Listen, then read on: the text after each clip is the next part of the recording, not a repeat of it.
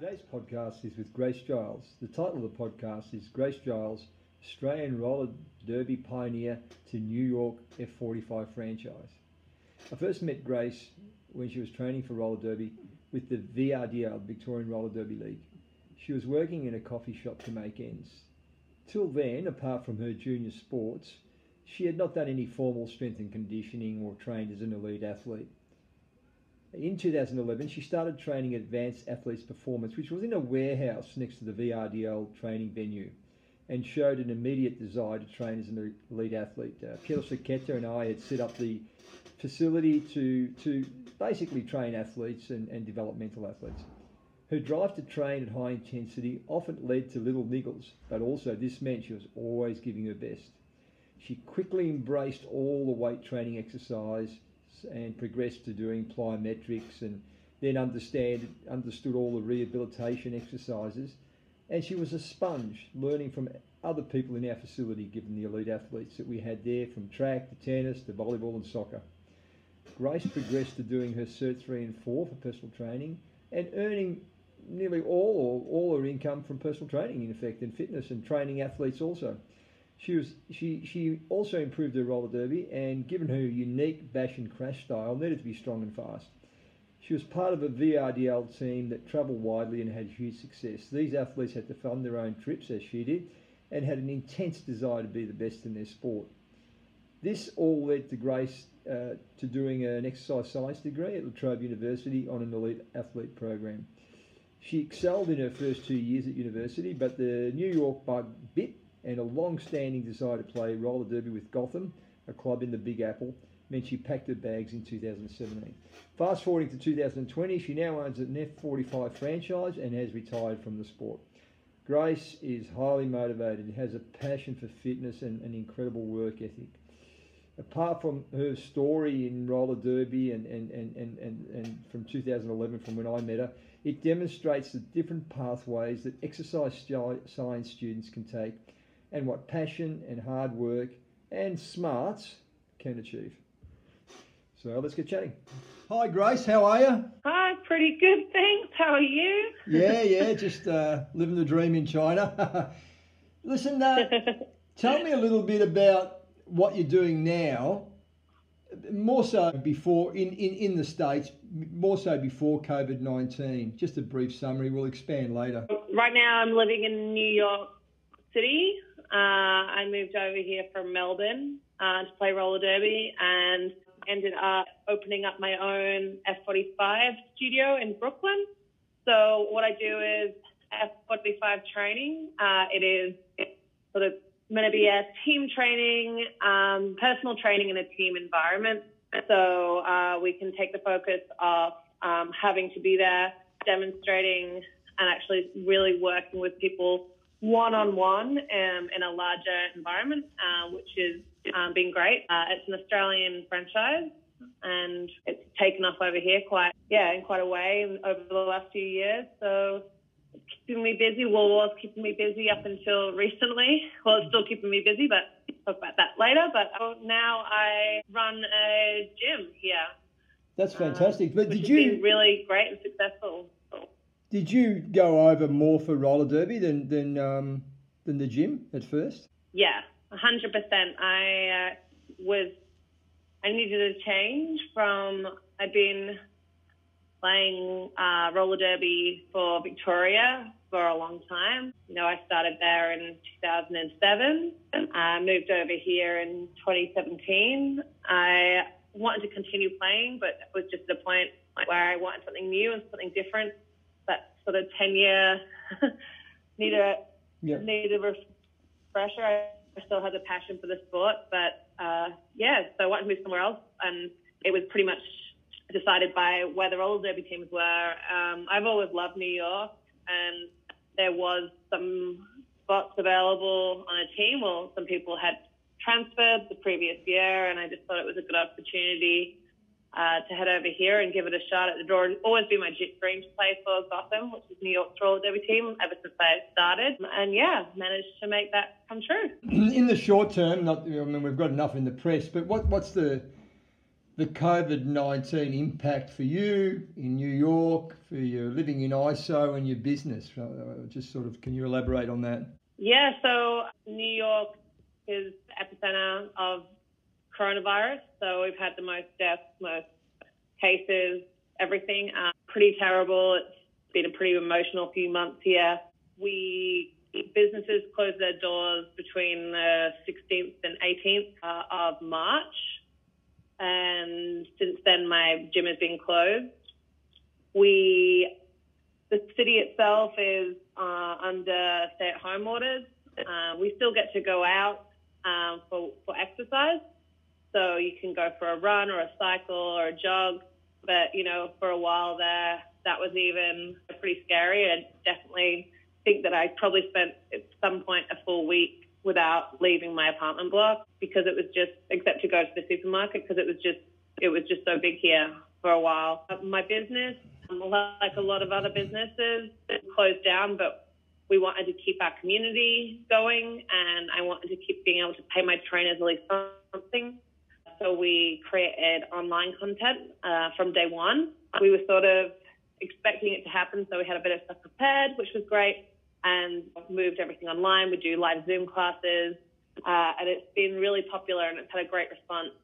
But yeah, so now we're just trying to do as much as we can do, try and recreate the same atmosphere as we had in the studios, good banter through our classes, really having our trainers being on the Zoom, watching people's form, correcting them as they go. And yeah, it's actually working out quite well when, for the circumstances. Yeah, tough. And you're not getting any rent relief from what I heard, Grace? No, we're not getting any rent relief at all, unfortunately. I'm still in negotiations with my landlords right now about some sort of payment plans and things like that. But at the same time, we have no idea even when we do reopen, what fitness is going to look like in the future. We are now at a point where we are very far away from a vaccine, and people are not going to feel comfortable going back into F45 studios as they were. An F45 studio is set up with between 9 and 27 different stations, and members move through the room after intervals of sets.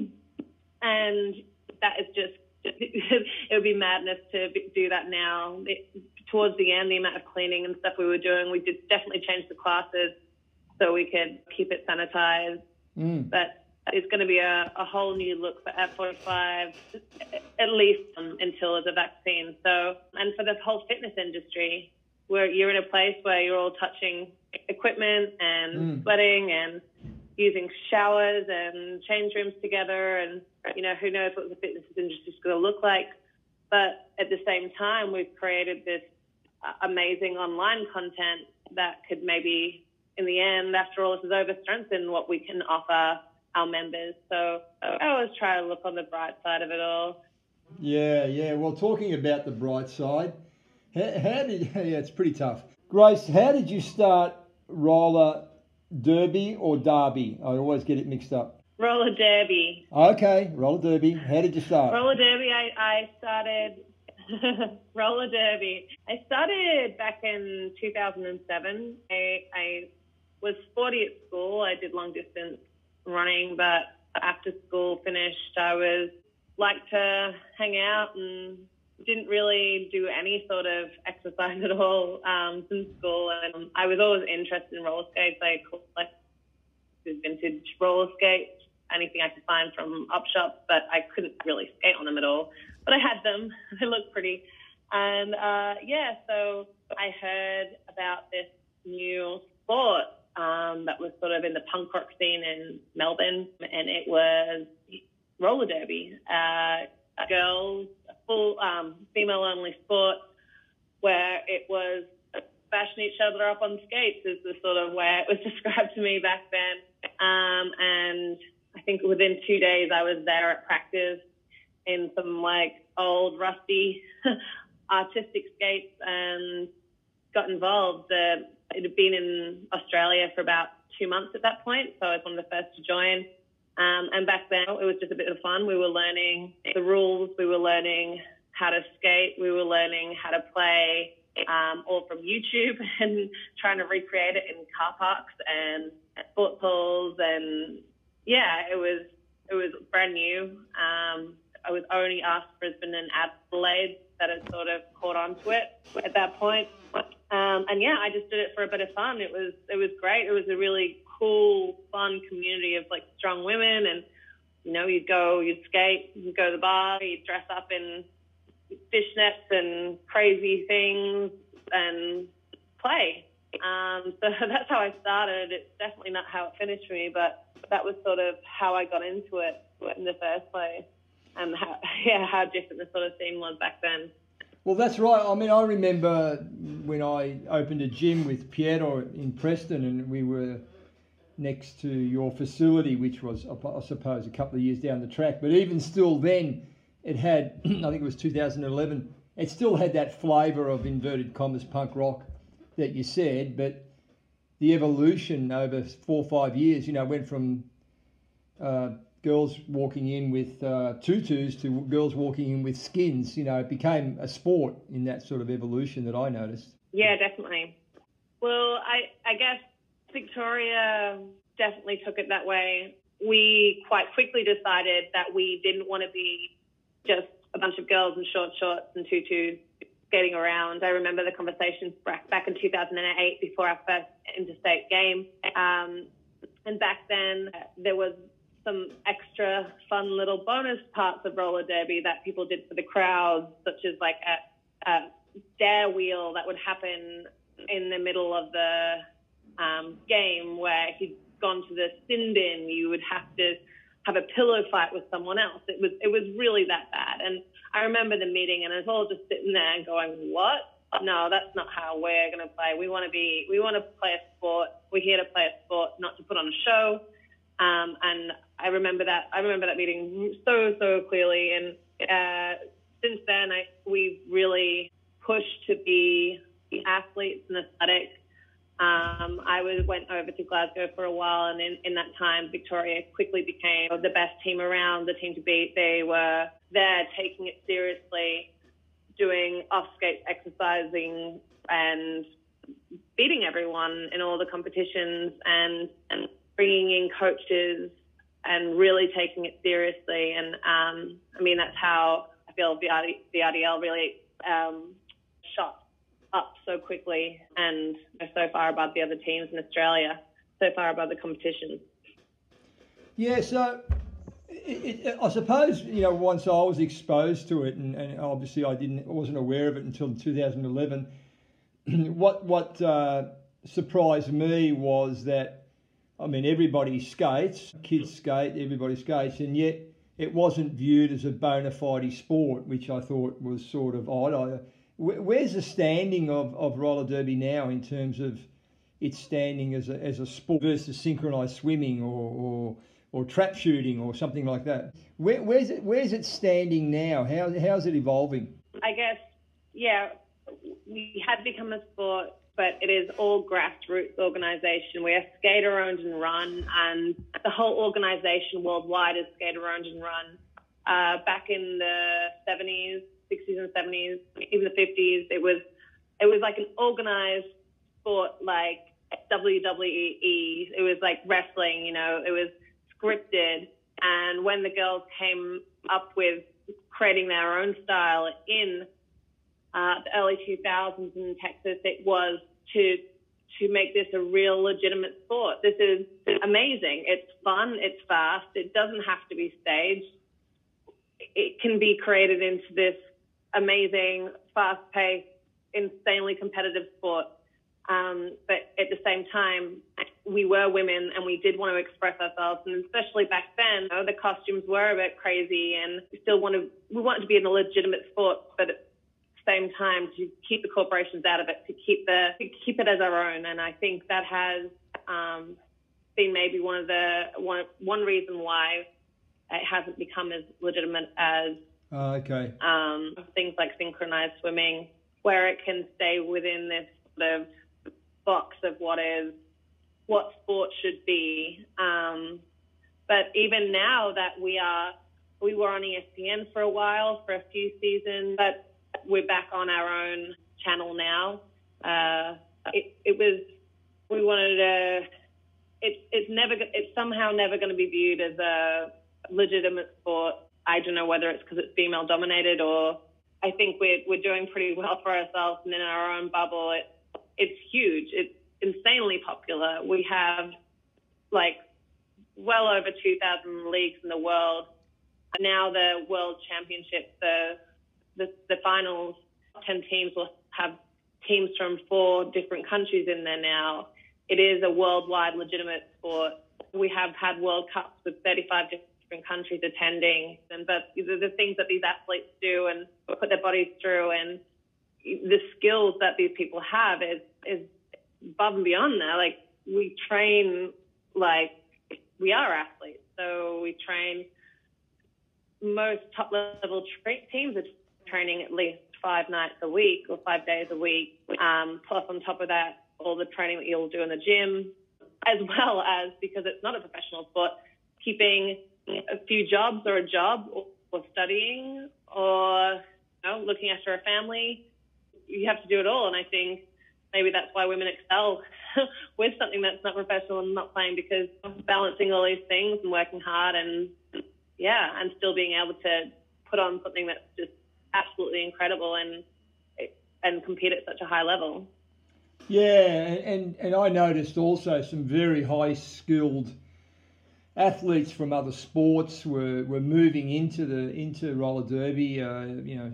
People that had been in dance or people that had been ice skating. Gymnasts. There's some pretty amazing athletes involved in the sport. Yes, definitely. We have a girl who competed in speed skating in the Olympics, and she plays for Jacksonville, Florida. Erin Jackson, an incredible athlete. We have other people we have one girl that competes internationally and wins a lot of world titles in like downslope ice skating. So that ice skating downhill, like Red Bull run a lot of their competitions. It's pretty incredible to watch. It's a pretty scary sport. You can see that, someone doing that and roller derby, that sort of fast, intense, ball at any time sort of thing. And a lot of women with college sports backgrounds in America, a lot of hockey players, a lot of figure skaters who come in. Roller derby is such a mix. You can be a very talented player with very different backgrounds. We need the fast-footed, sprinter-type skaters. We need the more heavy, aggressive players with great footwork. We need the fast people that are just going to shoot around the pack. So I think it is from all different athletic backgrounds and a great way to utilize those skills. So what was your position? What was your position in roller derby? I was a jammer. So the way roller derby works is 2 teams with 5 skaters from each team on the track. So a team will usually have a bench of 14 skaters, and 5 skaters will go on at a time from each team for the maximum of 2 minutes, with 2 30-minute halves. The way it works is there's 4 blockers from each team and then 1 jammer to make up the 5. The blockers are your defense and offense, which is quite unusual in a sport. It is a mix and a consistent change from defense to offense to defense, playing it at the same time a lot of the time, which is really exciting in a game. And then I played as the jammer. So best way to describe it, I was the ball. So I needed to get through the pack of these 8 blockers, 4 of them wanting to help me through and 4 of them trying to hold me back. They have to stay within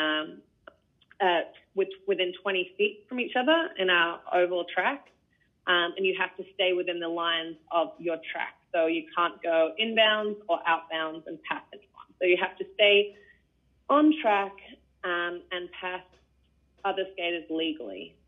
So the idea is once you get through the pack, the initial time, so you start behind them, whistle goes, you just running into a solid wall of opposing skaters and trying to get through that as quickly as possible. And once you're through, you can start scoring. And the points are scored by passing opposing blockers' hips. So you can get 4 points per pass. Okay. So I was a jammer, and that's what I did. I wore a star on my head, and I threw my body at walls of blockers.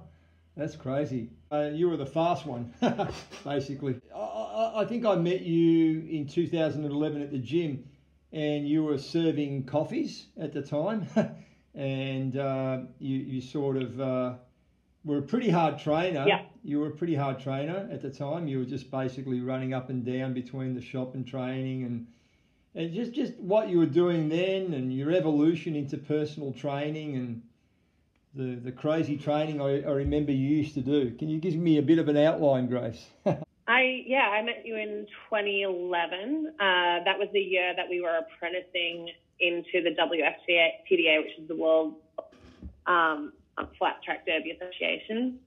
We had to invite 2 American teams out to skate against us. So at this point, we were the best in Australia and never been beaten, and had to invite 2 teams from America to play with us so we could become members of this World League. We sold out a 4,000 person arena at that point, and I'd just come back from Glasgow where I'd been playing. It was just, it was incredible. The game was so hard. These girls were so talented. They were just jumping over us and doing the most amazing things we'd ever seen. And at that point, I was just like, I wanted to be able to do that. And at that point, I wasn't a great skater. I was ballsy, and I think that's what made me a better skater. But I did not come from a skating background. I'd always been athletic, but I pretty much made the decision that I wanted to be up there, and I wanted to be, if we're going to do this, if we're going to start traveling to the States, I want to be able to beat these girls. So the first team was Texas, we played against, and then we played against Rat City, which was Seattle. They both whooped our ass. I think it lit a fire in our bellies. We planned the next year to start traveling to the USA. So I pretty much didn't even own a pair of running shoes until 2011 after we played that first game against Texas. So my training was skating. That was it. I skated. And then once we sort of had a taste of America, I was looking into these leagues and what they were doing, and bought my first pair of runners.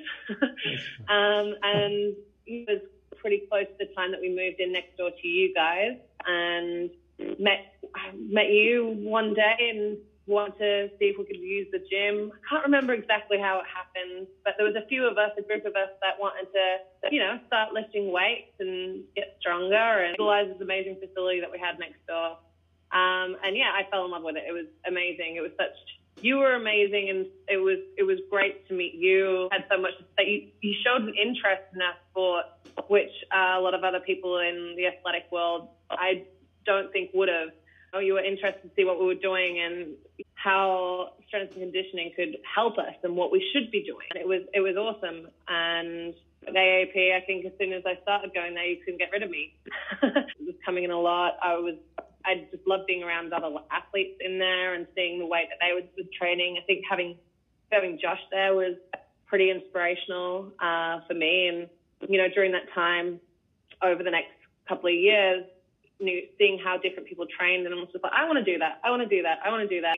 Learning how to lift properly, learning why my knee hurts because I've always had not lifted weights properly, or really finding out how to really be the best I could be at what I was doing. And that was a lot of thanks for you with that. I mean, teaching me plyos.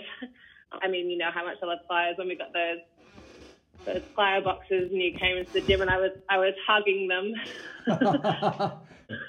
well, I think. It was learning how to strength train properly. And well, look, Grace, I think the biggest thing now we're on a mutual admiration chat is that I felt that you embraced elite training pretty quickly, and I think a lot of the people probably didn't think you would, but I noticed that you understood a lot of the principles, which probably now brings you to where you're at now in New York, and you were aware, you picked it up, you understood the value of proper training, you understood silly training and silly exercises. You sort of got it, I found, pretty quickly, and that was a credit to you. And basically, she's quite an intelligent girl, really. She's picked it up pretty quickly, and obviously saw you evolve into strength training to be able to do bounding and hopping and all those things. And yeah, it did seem to help your sport. I really noticed you started leaping around and moving faster, which was fantastic. Yeah. It was great. It was exciting. It was new. I could feel the difference every day. And it was not long after that I decided that that's where my career should be. Like, why should it be making copies all day and then coming and training my ass off when I could be training my ass off all day and making money, enjoying myself and doing what I loved. And, initially I did want to go to university straight away, but, back then it just wouldn't have worked with the schedule of training that we had. So I did my personal training certificate, and then by the time I'd finished my personal training certificate, we were elite athletes. The team, we were there. I'd played in one World Cup by then, where we placed third in the world. Our team was placing third in World Championship games. I was coaching all over the world and was able to use that status and my achievements to get myself started in university, which was great, in the elite athlete program at La Trobe, just giving me a bit more flexibility to be able to train and learn at the same time. Helped out with my studies, helped out with my travel, and really gave me the opportunity to really, really get into it. All of this stuff I wouldn't have been able to do, and it was great when I was in there in school, because I already have this great understanding of it from being there and being not only coached by you, but helped out by these other athletes in the gym. I think that was one of the great things about AAP. No one was just doing their own thing. People were always helping each other out, and we're all doing different things. And I would see a tennis player over there doing fast feet drills, and I'm like, I could use that, and then would try and replicate them. And soccer guys, it was fantastic.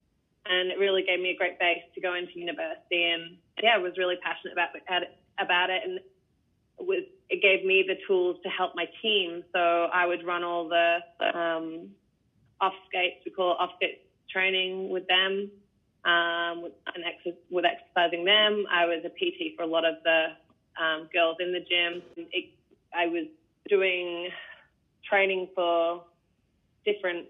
I was already a roller derby coach, but it gave me that extra something. So roller derby coaching was a business that I did all over Australia, and I've done some in America and Europe, which was a great way for me to fund my trip. That gave me the extra edge, having all this knowledge of how to become an athlete, going from skater to elite athlete, which is, it does need that extra strength training. It does need for you to understand your body, and it also shaped me into a skater that was completely different to all the other jammers. I mean, jammers usually come from a skating background. They're very skilled on their toes and on their feet, but I got the strength just to plow through everyone, which was unique. I think it created a different style of play. Yeah, fantastic. When you were at university, I remember you saying all these experiences. You weren't 18 at university or 19, and you were a little bit disillusioned with some of the students. You felt that like some of the students were a bit lazy, or they really weren't into sport or exercise, and they were just there from their VCE. What was your view in that, coming from a very different background and being a mature age student? How did you view a lot of the students in that year at university that you were at La Trobe? La Trobe was different. It was more when I was at college doing my personal training certificate. just how easy it was, not easy, but easy it is just to get a certificate in fitness, and these people would hold the same fitness certificate as me, and they couldn't even do a squat.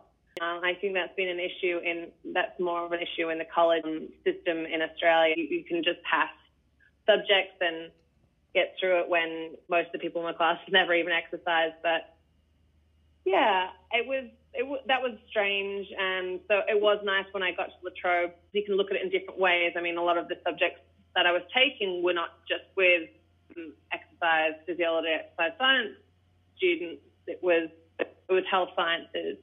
And when we did get into those exercise science subjects, it was athletes coming straight from school. It was great to be around it all, but again, it was around a different age to me. I was almost 30 by the time I started university, but it gave me the drive.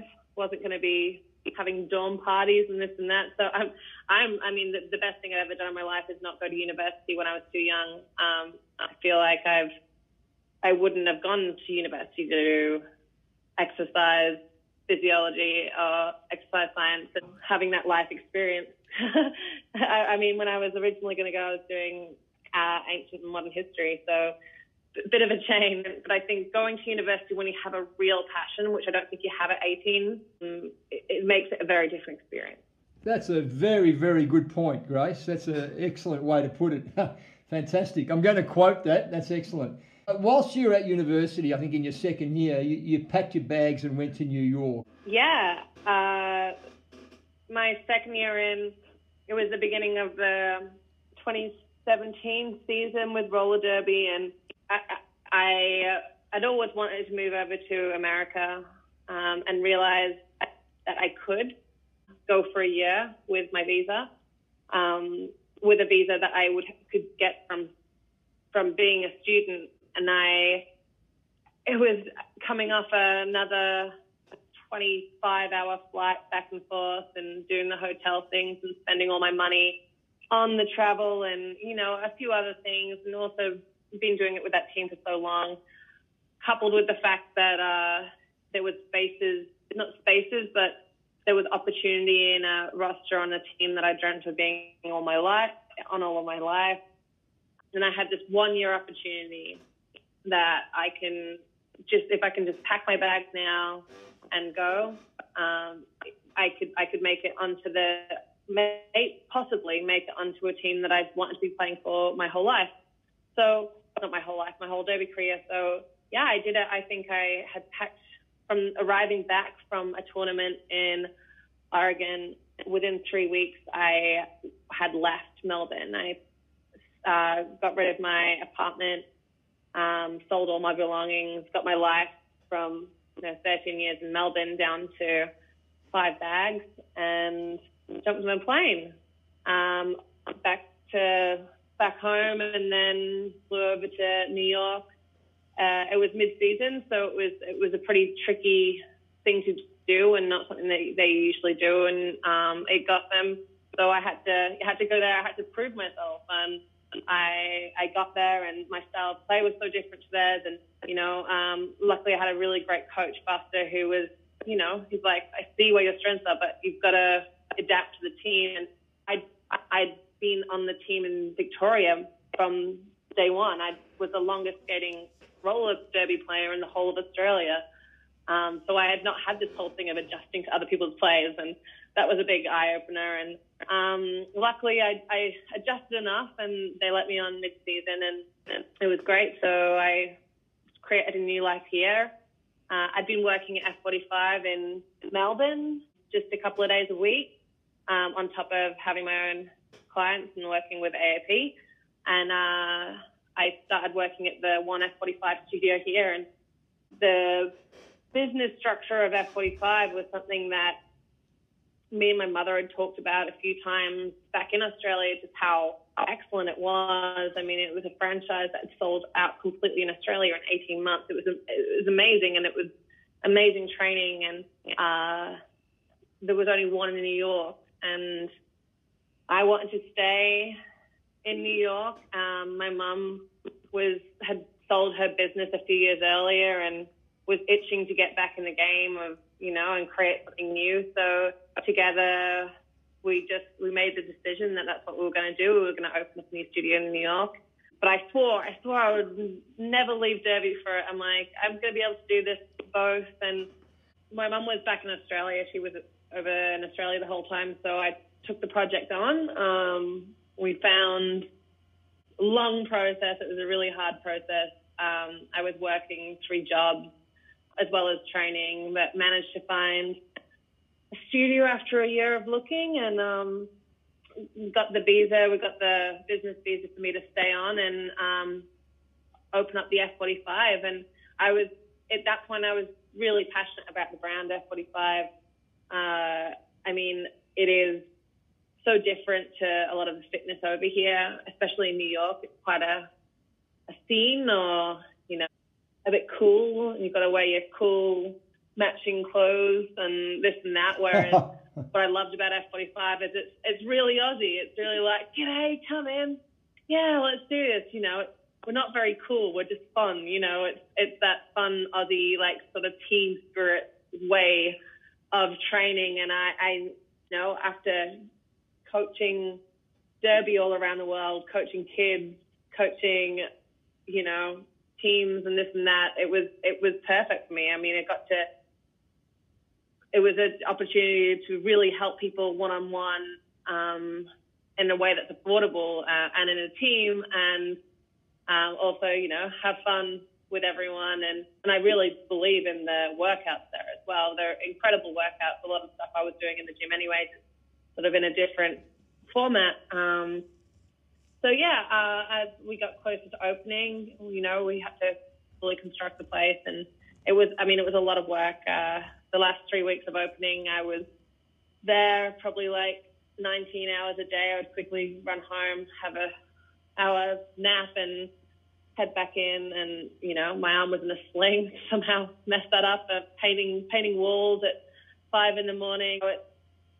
Luckily, just before that point, I sort of realized that this is the turning point in my life, and I needed to put everything into my business. As much as I loved roller derby, and I don't think that I think I could have gone further, and I think I could have gotten better. I was still following my passion, but that passion just changed paths, and I couldn't be happier that I did. I still love my teammates and support my teams, but now I'm doing something that I love. Like, I see my members every day and they love it. It's something so fresh and new over here. Having trainers that are there and caring about every member as an individual person, not just a number on a bike or something like that. Really fantastic. And I've managed to get some incredible trainers with all different backgrounds. We have dancers.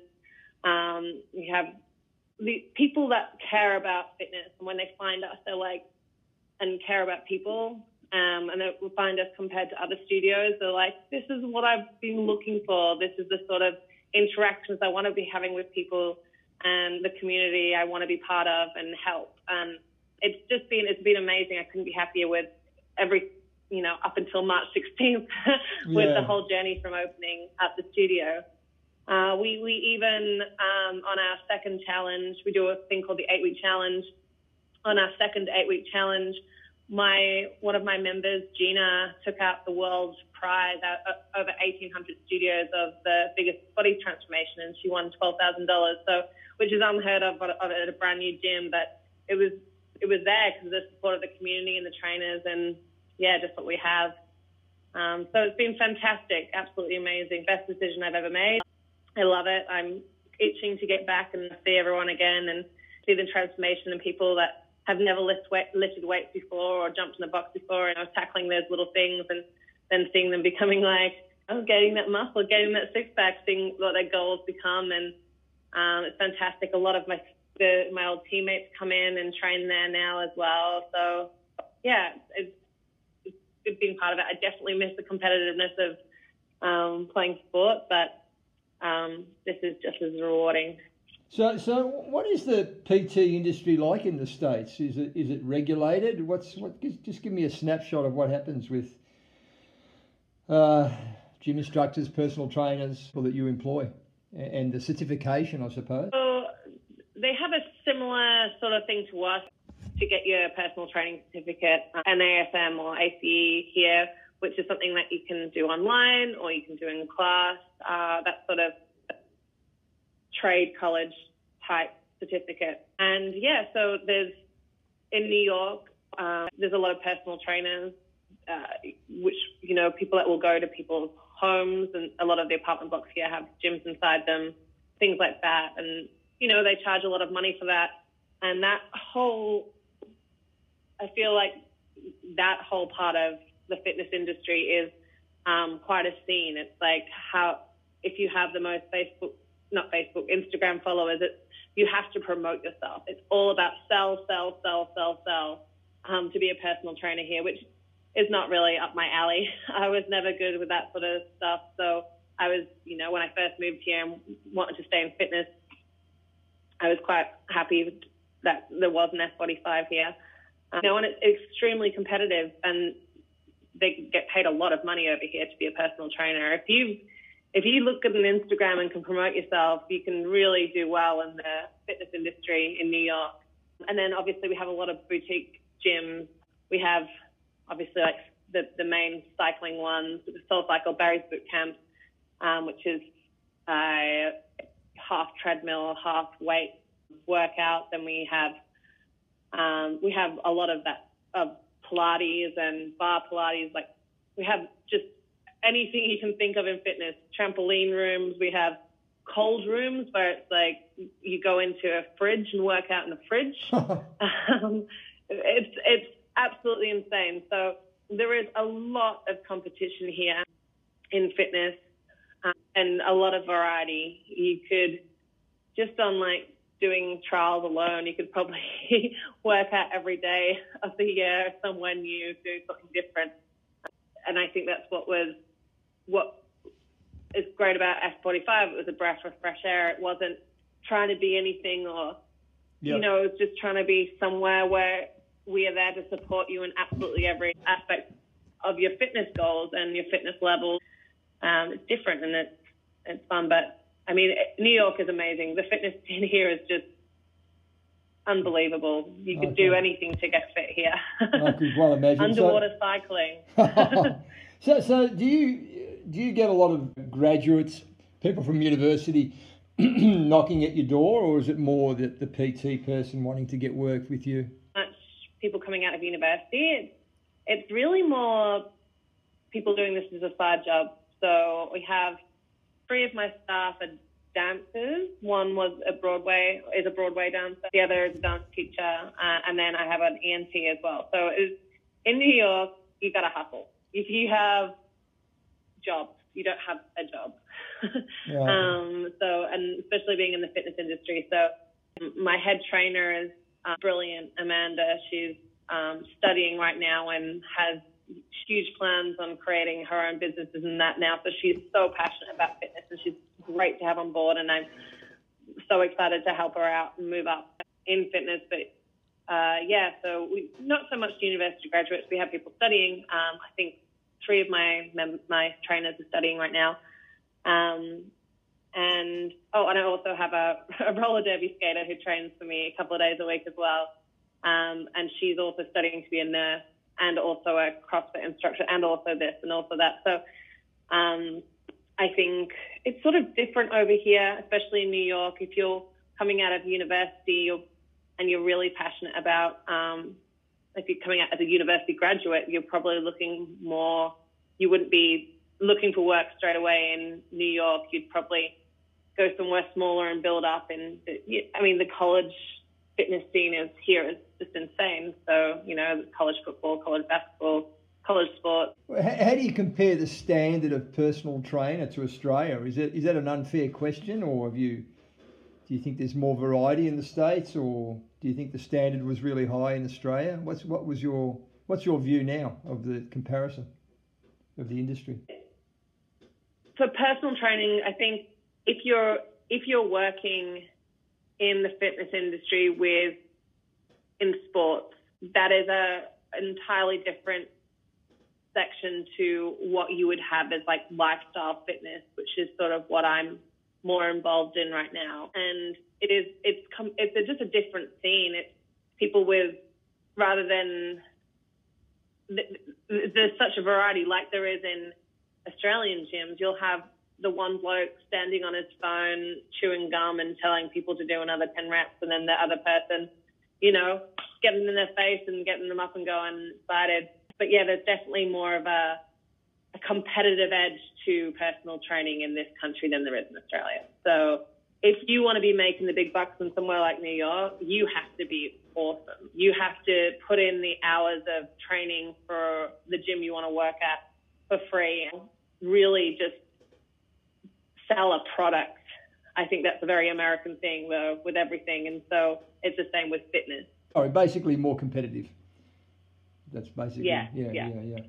Okay, so where to next for Grace Giles? What are you going to do? I mean, will you ultimately want to finish university, or do you want to own multiple chains of F45s around the States, or do you want to evolve in this industry? What's your next frontier, Grace? The next frontier is to finally get out of the house and be allowed to go back to my gym. Definitely, I'm loving working with F45 and I really do believe in this product, and I'm loving what I'm doing right now. So it'd be amazing to be able to open more in the future. I think any fitness business owner right now knows how uncertain the next maybe year or so is going to be. So, but no, I'm here for good. I'm in this fitness industry. I have been, you know, toying with the idea of getting my skates back on and maybe just doing it not as competitively for a while, but we have home teams here that are a lot of fun, where you play within New York. So I do think I need some sort of competitive sport. They have an AFL team here, so maybe I'll get into that, which is a mixed team. So the Magpies, they play down near where my studio is. But no, fitness industry, and I think continuing, like having my gym it's just been so unbelievably rewarding. I couldn't imagine myself doing anything else. Oh, look, it's a credit to you, and I suppose when I first met you to now, I think that if we were looking into the future then, a lot of people within your environment wouldn't have seen you in New York owning a F45, to be honest, but it's a fantastic achievement that you've done. It's really, really a credit to you, Grace. So any advice for young PTs starting in the industry in Australia, now that what you've experienced in Australia and you've experienced in the States, what advice would you give them? Learn as much as you can, learn from people, build off other people's strengths, realize that you're not top dog in the industry when you're coming out or in your sport, and really just put in that work. It's not easy. You've got to want it, and you've got to be passionate about it. If you're going to PT school, you prefer to be a fashion designer, don't go to PT school. Follow your dream. People feed off your passion, and I think a good personal trainer is passionate about what they're doing and about helping you. If you're not passionate, it's probably not going to be the best career for you. But if you are, people will feed off your passion. Your clients will feed off your passion, and make it your own. That's what people want. Oh, that's fantastic, Grace. Look, it's been fantastic to talk to you. Sorry about the problems with the phone line, but hopefully we'll be able to get the message across and the story across. It's a fantastic story certainly from when I met you, but obviously before that too, and the evolution of the sport, and now where you're at with your business and how passionate, as you say, you are. And thanks for chatting. Hopefully we can catch up soon in the future when there's some flights available. Yeah. Thanks, Laura. All right, see ya. See ya. I'd like to thank Grace for that podcast. It certainly was an interesting insight into fitness and personal training in New York. That was certainly explains the New York environment. But also, I think, as I said at the start, it's about the pathways that people can take from exercise science and into the fitness industry, and that's definitely going to become a hot topic now with less work in strength and conditioning and sports science, that people will have to be flexible and move into other areas, and there's plenty of scope if there's passion and you're prepared to hard work. So thanks to Grace, that was really interesting and great to catch up with her again.